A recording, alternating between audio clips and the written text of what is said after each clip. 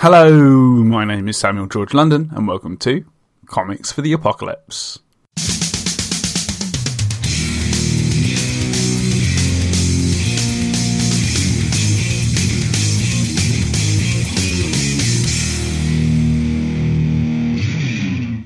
On today's episode, I speak to comic book writer and very articulate individual, Alex DeLuca, about what comics he would take into a zombie outbreak apocalypse. But before we get into it, I'd like to give a quick shout out to our sponsor, Comic Scene. To support their work, you can become a friend of Comic Scene for just £20 a year. When you become a friend, you get access to premium content on the website, including Comic Scene Weekly, Newsstand Comics, Retro Comics, Comic Shop of the Week, and free comic downloads. To find out more, visit comicscene.org. Now, without further ado, on with the show. Hello, Alex DeLuca. How's it going? Very well, thank you, Samuel. How are you? Yeah, I'm pretty good. It's been it's been one of those days where I feel like I've been productive, which is a real blessing. How about you? I'm the same. I've been productive. It's pretty much lately it's been nonstop moving, but I'm feeling quite productive and getting things done. Absolutely, and you have been very productive. And before we get into what the fruits are of that productivity, what do you do in the world of comics? Well, I'm a comic book writer, comic book creator / writer. I created a series for Red 5 Comics, which is what we're going to talk about. One of the things. I also do comic book lettering. I've done a lot of lettering for a lot of publishers, a lot of independents.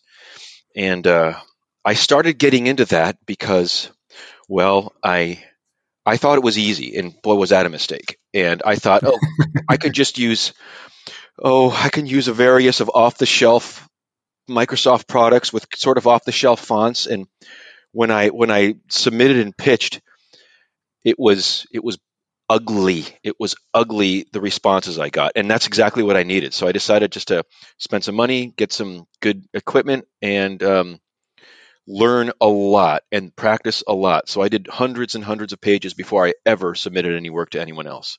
So that's how I got into comic book lettering. I go to conventions. I enjoy myself. I read, that kind of thing. Nice. Excellent. And where can people find you online? They can find me, at Facebook, of course, Alex DeLuca. Remember, DeLuca is 2 words, D-E, and then a space and capital L-U-C-A. And the comic that we're going to talk about, Dragon Whisperer, is facebook.com/Dragon Whisperer comic. And the more the merrier. Come check the comic out, and I'd love to see you. Absolutely. And all of those links are in the show notes, folks. So go click through to check out Alex's work. And as Alex said, the Dragon Whisperer is what you've been working on most recently. Mm-hmm. So tell us a little bit about that.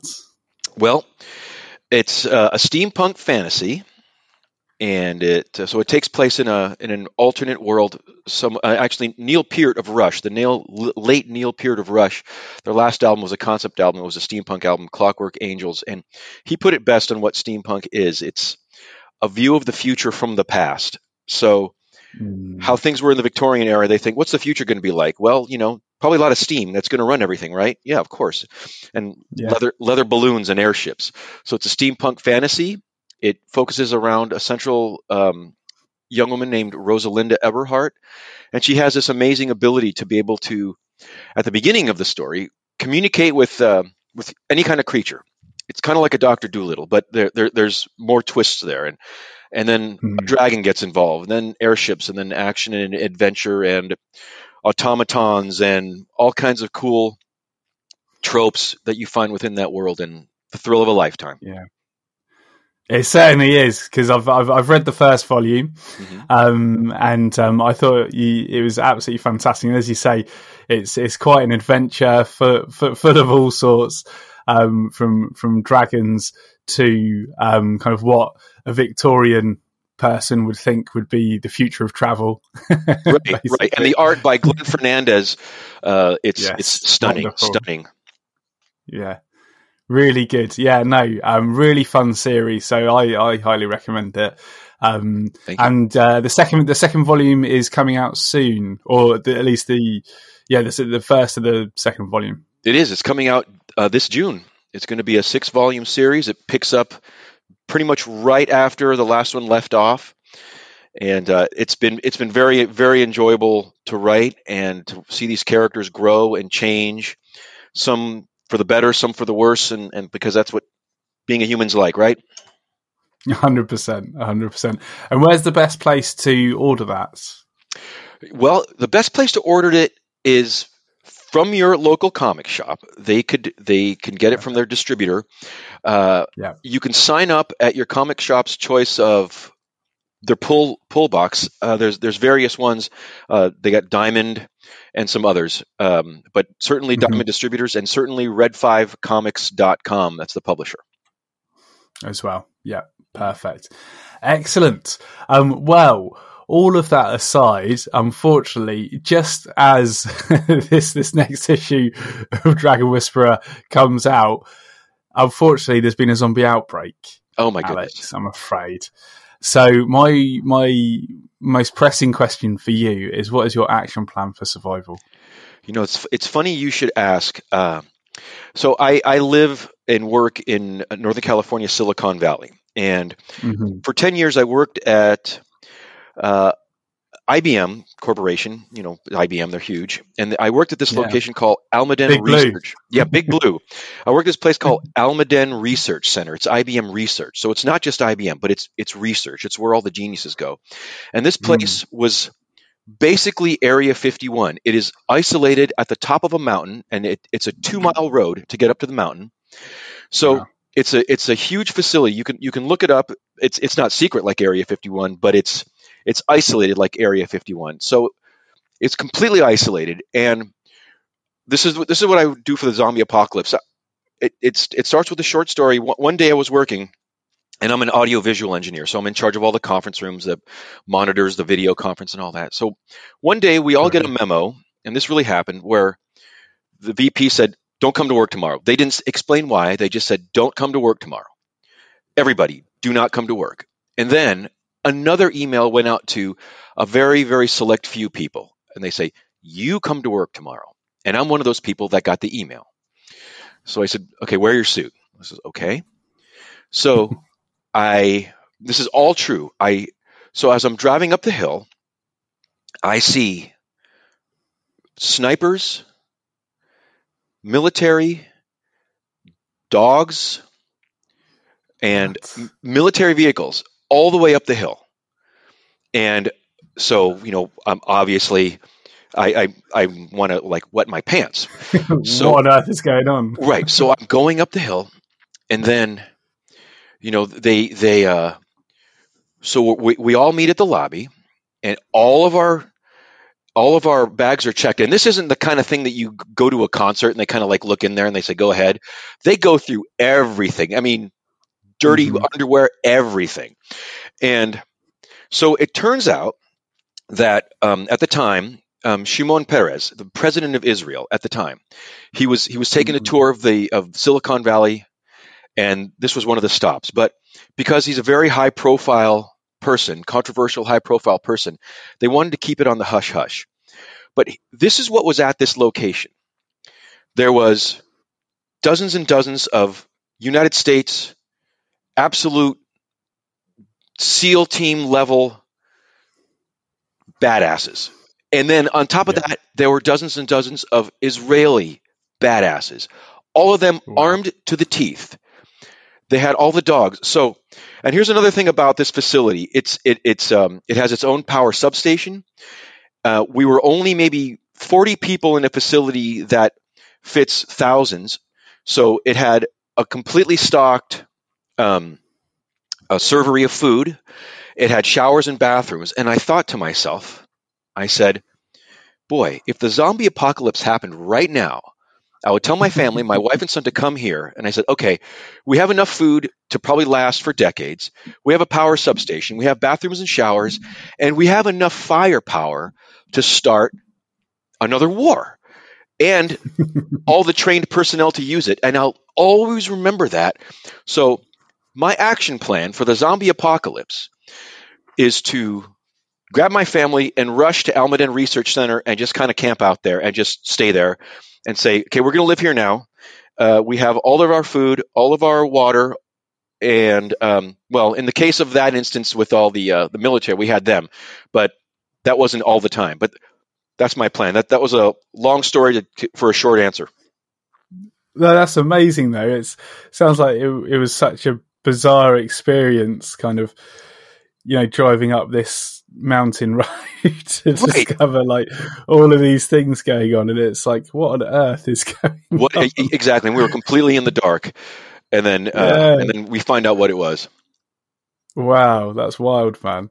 Well, in this scenario, so you've made it to this facility with your family, and just by the nature of there just being, like 40 of you in this relatively large place, you get to know President Perez. And one evening, he asks you about about comics. And because he's not experienced in comics at all, so he wants to find out more, and so he asks you, what's the first comic you remember enjoying? The first comic I remember enjoying, I was a wee lad, very young, and it is Chamber of Chills, number 23 by Marvel Comics from 1972. And Yes. And the reason that I remember it, it's because it had, it was called the Gorilla Man, Curse of the Gorilla Man. And literally since the womb, I've been a King Kong fan. I've loved King Kong. I love like large gorilla movies and gorilla things, but King Kong is the king of all those. And so it was an instinctive attraction for me to be attracted to anything that had a gorilla on it. And then this particular comic had this big, strong, cool-looking gorilla man on it. So I was immediately hooked. Now I was scared reading it because I was young and I didn't know it was like a horror comic, but I didn't care. I liked it, and I remember Chamber of Chills, number 23 from 1972. Nice, excellent. And where did you generally pick up your comics when you were a boy? I got it at a magazine stand in Rochester, New York, where I'm from. It was actually it was a magazine shop. There weren't any comic shops, but it was a magazine shop. And my older brother and I, it was right next to my dad's work. So whenever we went to my dad's work for one reason or another, we just went into this magazine book shop where you walk in and you just smell the paper. You know the feeling. It's just, and in the corner of it was the comic section. And my brother and I, we made a beeline to the comic section, and we were just there for hours, just perusing everything. And this was the 70s, and it was such a golden age, even though technically it's the Bronze Age. For me, it was a golden age of comics, and it was just wonderful perusing all that. That's where I saw it. Oh, that's fantastic. And so obviously writing didn't come later for you, but what inspired you to get into writing? What inspired me to get into writing? Well, when I, for most of my comic book reading tenure as a young man, I looked at the pictures. I read the words, but I looked at the pictures, and then I wanted to know who the artists were and all that. And then when I took the time to read the credits, I see that there's a credit for a writer. So I said, okay, somebody writes this. How do they write it? Well, there's a few ways, but I found out they write a script. So I said, oh, so this is really a production, like a movie or a television show. There's a team of people. And I said, well, I'm a lousy artist. I liked to draw when I was a kid, but I stink. And so I don't think that's going to happen. So I got into writing, and Chris Claremont, he was one of the first writers that really stood out as a writer of a comic, that I would go out of my way to buy a comic that was written by Chris Claremont, not caring who the character or the artist were. I would, because I enjoyed his writing. And so I said, okay, click, that makes sense. And then, so Chris Claremont happened. Jim Shooter was the editor-in-chief of Marvel at much of this time. And then I got to notice a certain a certain feel of a uniform feel of comics that I liked. And I loved that Jim Shooter's sort of editing practice. And then Alan Moore happened, and I said, okay, that's it. Alan Moore. I can never top Alan Moore, but I can certainly want to write because of Alan Moore's inspiration. Neil Gaiman came; that was the cherry on top of the cake, and then suddenly all the doors opened of all these writers of comics. And of course, I still love the art, and I get comic for the art, but I really now get comic more for the writing, and particular writers, Grant Morrison, just a bunch of really good writers out there that I really like.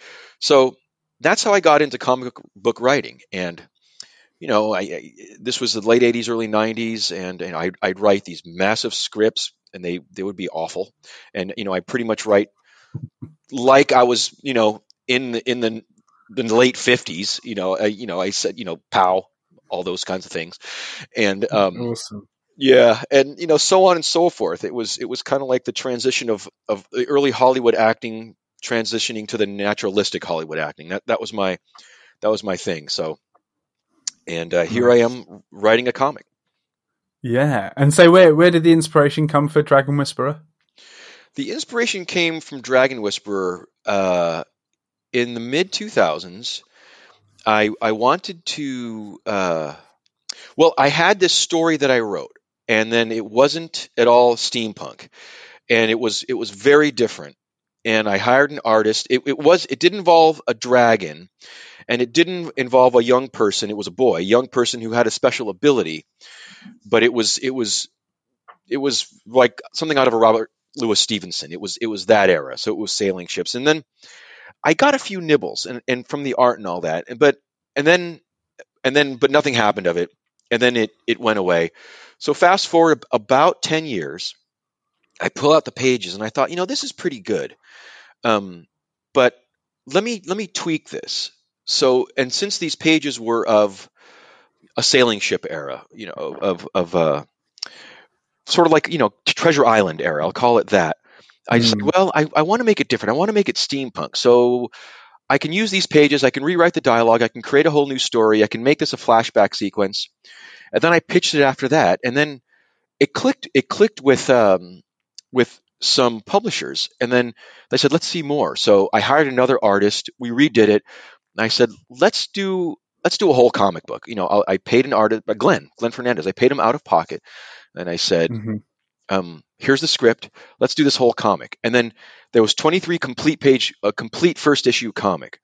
And then I pitched, and then I was very blessed. I got a lot of bites, and that I can pick and choose from. I was just really tickled, Awesome. and it was wonderful. So I went with Red 5 because they were just it was the best fit. Nice. Perfect. Match made in heaven. Hmm. Still great. Running volumes with them too. Yes, exactly. That's fantastic. Brilliant.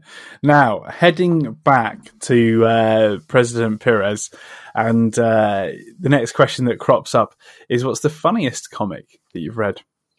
The funniest comic I read is called Gregory by Mark Hempel, and I believe it may have been originally self-published. I'm not sure, but I think it eventually funneled over into the DC Comics Mm-hmm. Vertigo imprint. That I know, and well, it's sort of a macabre laugh here. And as a young man, I laughed for one reason, and as a much older man, I laugh for different reasons. But it focuses on Gregory, who's a special needs young man, and and it has the tropes of old world, old school crazy person. I'm going to say, even though that's not a nice word, but what I'm going to say is a straitjacket and a padded room. But Gregory has this fantasy world where it's just so rich and cute. There's Herman Vermin, which is his mouse friend, who with Gregory talks, and they get into adventures, and all of the adventures of Gregory focus on his world, his mentally disabled world, and how he sees everything. And there are sad moments, but it's all so funny. It's so funny, and So I read that and I was entertained, and I thought it was nice and cute. Well, I'm a father now, and it just so happens that my son is autistic. He's lower functioning autistic. So Right. I can read Gregory now. And when my son first received his diagnosis, yes, it was horrible. But then as the years went by, Mm. I was adapting to him, and then our life changed, everything changed. So now it's a very happy life. He still has autism, and he's still in his special needs, and he still needs to be taken care of. But Hmm. we've adapted, and it's a happy life, and he's such a happy, beautiful young boy. And then I saw a comedian once. His name is Paul Smith. He goes by Pablo Smigson. He's actually from Liverpool. And then he has a low functioning autistic son too. And then he actually does a comedy routine around it. And it was controversial. And then people who didn't have autistic family or children, they were appalled. They said, "How can you do that? That's awful." But just about everybody with an autistic family member or child like me, we all laughed until we wet our pants. And it's because one, it's our world and we can identify. And the other thing Yeah. is, it's so much better to laugh than to cry. And what's Hmm. crying going to do? It's not going to do anything. But I think laughing is going to do a lot more, because when you laugh, other people are laughing with you. And we're not laughing. And to Hmm. be sure, I'm not laughing at my son or other special needs people. It's a laughing with kind of thing. I get it. When he talked about how Yeah. the comedian, all this stuff, I could see it now. I could see it in my life, and I laugh because other people are experiencing it too. So Gregory by Mark Hempel, I still laugh at it now, and it's a wonderful, lovely comic. That's awesome. And yeah, laughter certainly heals the soul, Hmm. doesn't it? Absolutely. Nice, excellent, and great to hear that. Yeah, you found a supportive community Oh my gosh, of it's wonderful. Yes. like situated Hmm. people Hmm. in that. That's fantastic. Now, changing gears a little bit, Uh-huh. what's the saddest comic that you've read? Oh, Mouse, Art Spiegelman. Yeah. Do Hmm. I even have to explain it? You know, it's uh, Yeah, probably it's it's a devastating read. It's a devastating, and not. if you read it and you don't feel sad, I think there's a disconnect in one's brain. One That's a sadness that one needs to feel. It's a pain, even if you weren't there. It's a pain and a horror that one needs to feel reading this comic. Um, that's a comic that I gave to my dad, who was a young man doing, and my all my family's from Italy, so they know World Mm, War II right there, and so I none of my family were in concentration camps, but my dad experienced World War II right there in the theater of the war. So he read this, and it was an emotional experience for him too, and that added to my experience. But for sure, Mouse. It was an educational. It was an eye-opening read, and it was very sad. But it's kind of like it's almost like it was a good cry. It's a cry that one needs to experience. They yeah, need to see this kind of experience. And told as a comic, it was just the perfect medium for me. yeah, absolutely. And yeah, no, it is that. It's being able to understand those emotions and let them out, Mm. isn't it? Oh yeah. I think.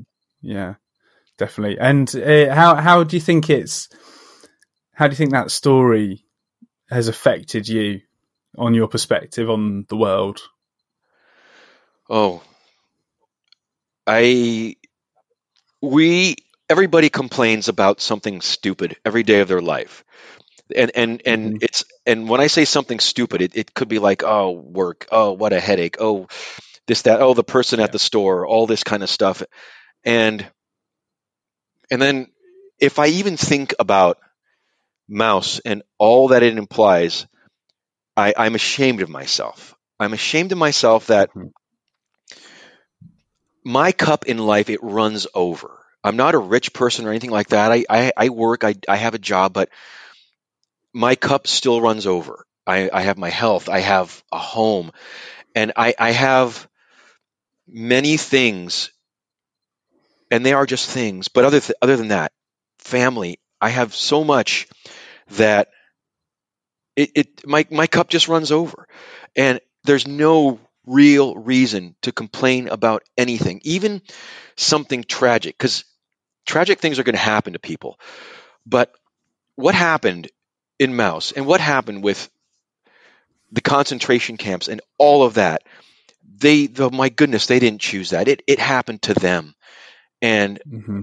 it makes me tremble. I don't want to bring a downer to this thing, but it's the kind of thing that one needs to feel and experience when they read this comic book.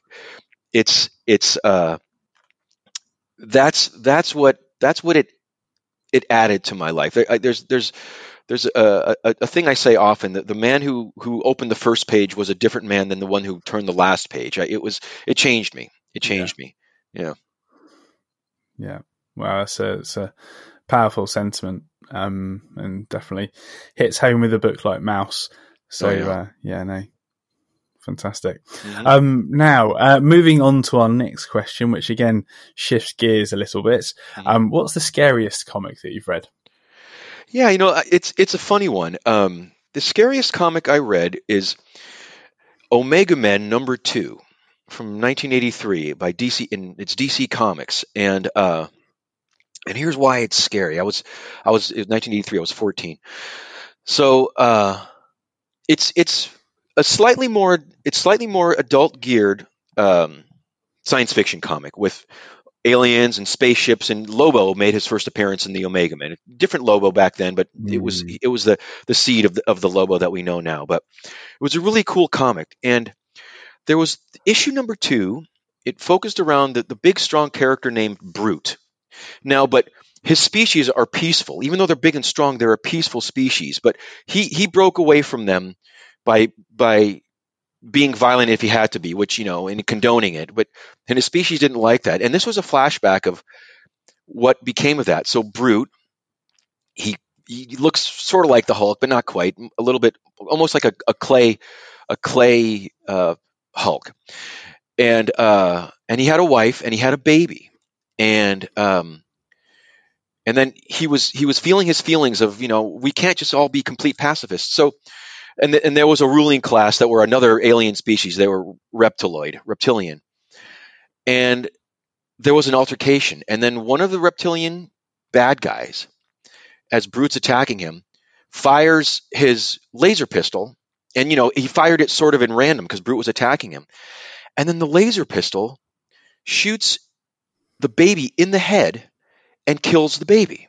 And yikes. Yeah, and they show it.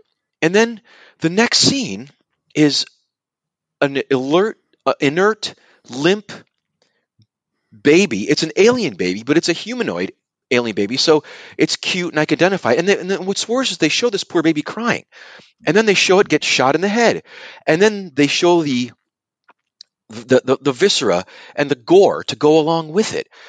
And then it's one of those things that if you see something horrible on television on the screen, you wish you didn't see. And then I was looking at it as a 14-year-old boy, and then I was riveted, and then I kept reading, and then I turned back at the page. I said, "Did I see that?" And I did. And then I was angry, and I said, Keith Giffen was the artist. How can you do that? How can you show that to a comic that a kid's going to read? And the writer, how can you write that? And I guess ultimately I'm glad of the experience because obviously it left an impression. But it was really scary for me, and it's more so now because I'm a dad. And and then when anybody sees another child in a scary situation in any context, a parent is going to instinctively think of their own child, and they're going to think, and then they're sort of like their protective instincts going to kick into gear. So that's what happens reading it now. So interestingly, Omega Men #2, that particular comic was, to this day, still the scariest one. Yeah, man. It's amazing how, having a family kind of changes you, doesn't it? That's right. That's right. You look back at stuff like that, and it just sends a shiver up your spine, like in The Walking Dead. for instance. Oh yeah. Yeah, when they also kill a baby. Oh my gosh, I know. I'm getting goosebumps even thinking about it. Or when a young boy is getting eaten by the zombies and his hand is holding his mother's hand who's Yeah. trying to it's staggering. It's staggering. It makes me shudder. Yeah, it really does. Yeah. And it would destroy you if that ever if something ever like that happened. Unfathomable. Obviously not a zombie, but just losing a child would just be like it, destroy. But yeah, it does just send a shiver up your spine. It does. It does. Absolutely. Now, moving on to one of my favourite questions, a little bit more upbeat. Yep. What's your favourite cover? Oh, this one's easy. For me, it's X-Men number 133. It was called Wolverine Lashes Out. And it came out in 1980. And it's sort of like the beginning of the Wolverine that we know now. I mean, Wolverine was always the anti-hero, cool, badass. But that issue was sort of like the beginning of, okay, Wolverine is his own character above and beyond the X-Men. And the cover, it shows him in his original costume, art by John Byrne, inking by Terry Austin, Glynis Oliver colors, and then Tom Orzechowski letters. That's like the dream team of comics, of Marvel Comics at the time. And it shows him in his early yellow costume, and it shows him with his claws out, just kicking the butts of a bunch of bad guys. And it's just, okay, I get it. Now I get. You looking back at that, that's the beginning of how Wolverine became the Wolverine that we know now. And I just love that it's got energy. It's got a sort of Frank Frazetta energy to it, because he's in the middle of his fight. It's not before the fight. It's not after the fight. It's right in the middle of the fight. He's whipping his claws around, and you see like the lines that the artist drew of the silver of the claws whipping around, and it's just you just really want to read that book and get to that scene. Love that cover. Love it. Yeah, you do. It's really one of those that you see it on a shelf and you want to know what's going on there. How has he got into the situation, and how does it end? Of course, as well. And the fact that it's 40 cents as well helps. That exactly. That helped a lot. For sure. Yeah. No. Oh, that's a fantastic choice there, Alex. That's great. And for anybody that wants to look at it again, it's the Uncanny X-Men 133. So go Google that and it comes right up. Yep, it's right there in the Hellfire Club. Cover. You bet. Excellent.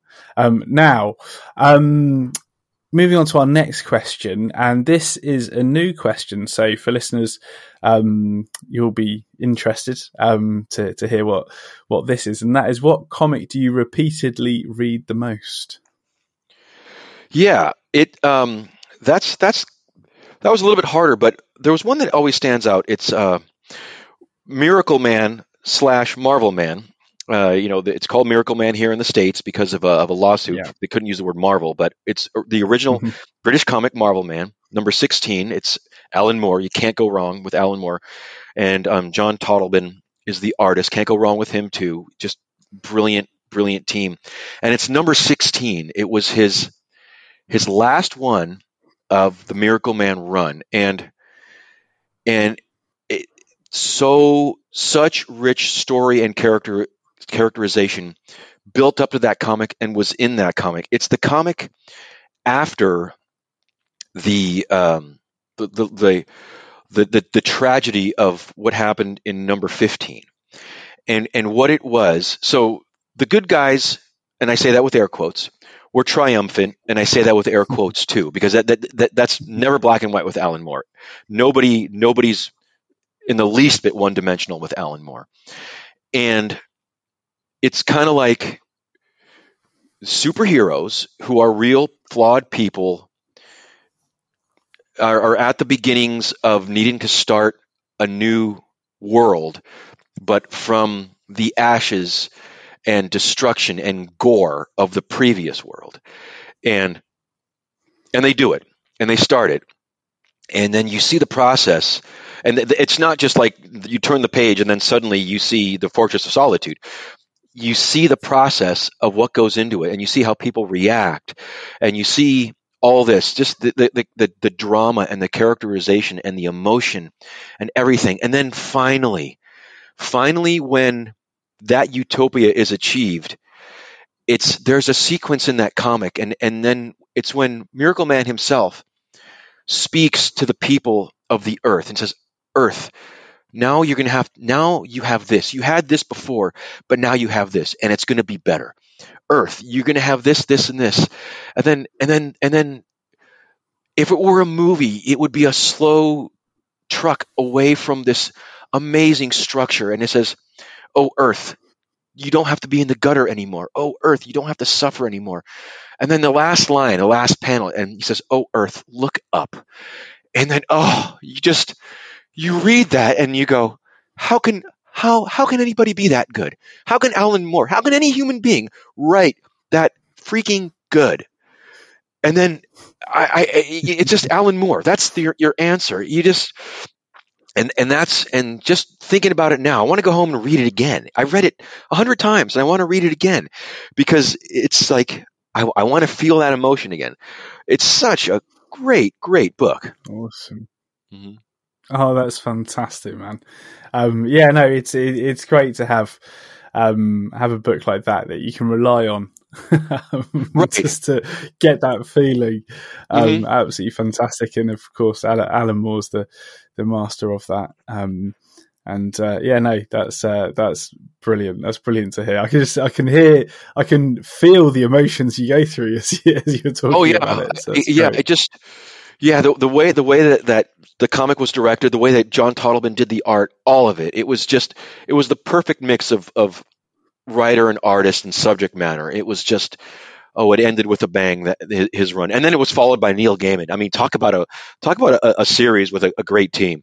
Yeah, you bet. Absolutely fantastic. Mm-hmm. Now, moving on to another of my favorite questions, and that is, what's the most meaningful comic to you? Oh, another hard answer, but it ended up being easy. This comic was called Queen of Cosmos Comics with an X, by Barbara Willie Mendez, also published by Red 5 Comics. But Barbara Mendez, she was and is, but a comic book artist and creator and fine artist, and she was around in the late 60s, early 70s with the underground comics movement and with this group of unbelievably brilliant women that made comics, and they just made such a splash. And then they're all legends. They're all legends now, Barbara included. But this comic came out recently with Red 5, and what it is it's sort of a creation. I mean, it's many, many things, but if there's a central narrative, it's a creation story of the world, biblical, somewhat creation story of the world, but told from the point of view, not from the patriarchy, from the matriarchy. It was from a women's perspective, where God is a woman. All of the ones that call the shots in the creation of this world are all women, and I use the word devastating a lot, and it's just, oh my gosh, but it has a lot of tangential stuff. It gets into science fiction, it gets into her personal life, it gets all of this, but the central theme is the creation of the world and everything that it implies. And everyone needs to read this book, but I'm going to say in particular, men need to read this book, because we as men need to see this point of view. We need to see something that just is a hard breakaway from everything that we've been raised with all of our lives. And it's a comic about love, and it's a comic about life, and it's a comic about acceptance and strength, and it's black and white, and it's very detailed, and it's the only comic that I enjoy with a magnifying glass, because I don't want to miss anything. It's kind of like Where's Waldo, but it's tiny details all over the place, and and just like I said with Mouse, the man who turned the last page is a different man, a changed man than the one who read the first page. And I'm still changed. That man that was before, he's gone. There's this new man that, because of reading this particular book, Queen of Cosmos Comics, and it's just it's an experience. It's not a read. It's an experience. It's very enveloping. It completely absorbs you. And when you No doubt. when you turn the last page, it's like you're breathing heavy. It's like, whew, what did I just do? It's that kind of experience. Extraordinary. Absolutely, and I do recommend everybody just googling it, Queen of Cosmos Comics, and that's with an X at the end rather than CS. I mean, the art, as you say, it's so detailed and fine, and yeah, I would want to have a magnifying glass, right, to get everything. Yeah, it's true. When I go to conventions and I do Red 5 comics and I display everything, I put that it's much bigger. So I put it on the top and elevate it so people look at it. And when people stop at the table, I have all these Red 5 comics up, and they said, "Tell me about your comics." So I tell them about the various ones. This one's mine. I'll sign it for you for free, and all that kind of stuff. And I'll tell you this one. And I say, "Okay, you see all these comics here? They're good. You will like it. You will enjoy the story. You will be moved by it. They're good. But see this one here, Queen of Cosmos Comics. This will change you.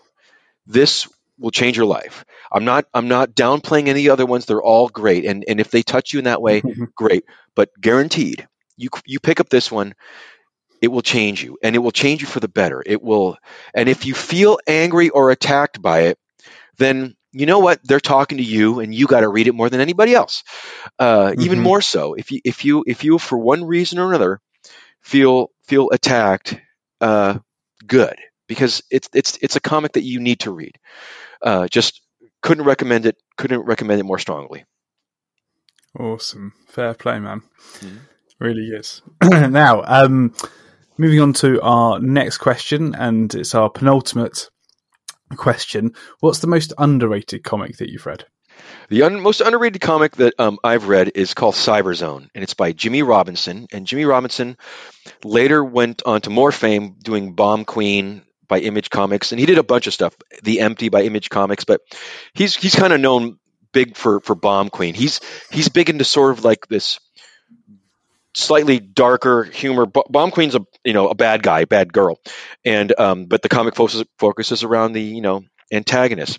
But before all that, he self-published this thing called Cyberzone, and it was black and white. It was the early '90s. Only 7 issues were ever made, and it has a black female gay main character. And at the time, right now that's more commonplace subject matter, all of that, much more diversities in comics now. But back then, it was new, and I read it, and it was like, oh wow! So it was a future dystopia, and it had that, and she's like the anti-hero mercenary for hire kind of thing.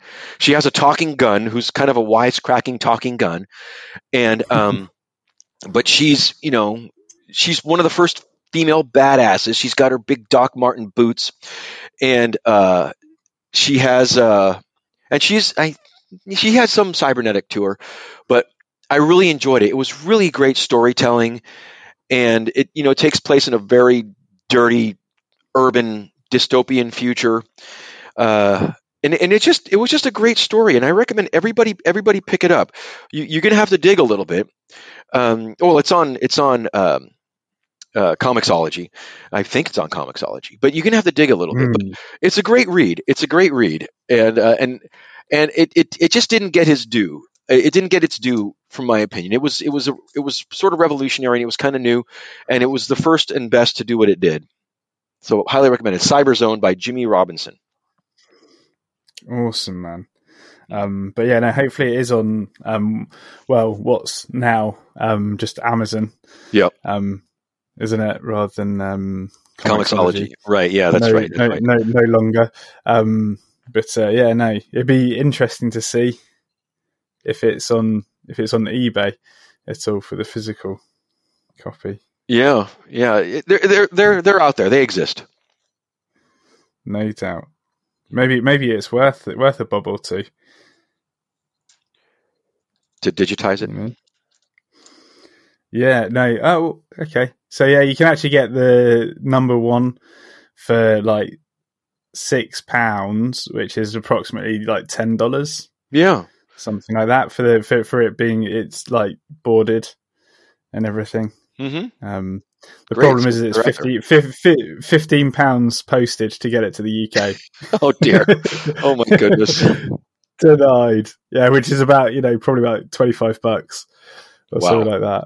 Wow. But yeah, no, it's out there, folks. If you want to get the physical, but of course it is on Amazon as well for the digital. If you want to do that too, so that's fantastic. No, Mm-hmm. great to hear about that. And yeah, we're well ahead of the curve. Cool. Yeah, definitely. Nice, excellent. Now moving on to our last question. That is, if you could only take one comic into the apocalypse, which would it be? I'm gonna go with the well, I'm gonna expand on the question by making it a the maxi series, just 10 issues, 10 or 12, I forget. It's Star Child by Star Child Awakenings. That's the volume by my friend James A. Owen, and who has since gone on to much larger fame, being a Simon and Schuster New York Times best-selling published author for the Chronicles of the Imaginarium Geographica, great series of books. You'll see it right Wow. beside all the great young adult fantasy stuff at the bookstore. But he Mm-hmm. he he started with drawing and doing comics, and this was the early 90s, maybe 91 or 92, and I was at Comic Con, so I was already in heaven. And and it was Mm-hmm. my earlier Comic Cons. I've been going since the 80s, but it started to really expand a lot back then. So I was, you pass by these tables and you see a lot of independents, and then I'll never forget. I passed by his table with his comic Star Child, did a double take, and then I went back. And what it is, it's a very, it's sort of like almost wood carved art. It's very Sylvain. It looks like it was drawn on a cross section of a tree. It's black and white, and it's very Edwardian. It has fantasy, it has fairies, and it has all of that. So if you like fantasy, it's for you. Um, and it's an epic story. It has Oberon, the king of the fairies, that was from Shakespeare. It wasn't from the Sandman. It predates the Sandman. Mm-hmm. All that stuff, and it's sort of the story of uh, another sort of a creation story, but it was the creation story which focuses around the telling of stories. Everything, like it says in the Bible, it began with the word, and we all know that. So it's sort of like how stories create reality. And but the reason why I take that with me into the apocalypse, because it has such a fond memory for it. I remember first picking it up, and then me and James now are really close friends. We talk all the time, and I get his work no matter what, and he's still writing like crazy. He's brilliant, and he's a brilliant artist. And it's just, this series has the same.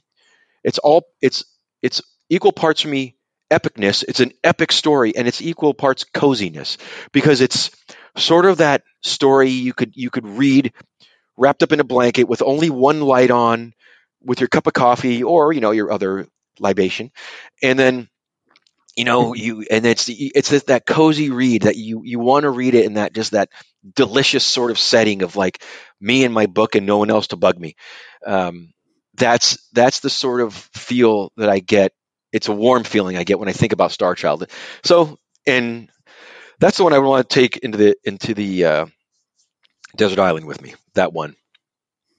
Absolutely, man. No, that's fantastic. It's nice to have a place where you can escape in Hmm. the zombie apocalypse, definitely.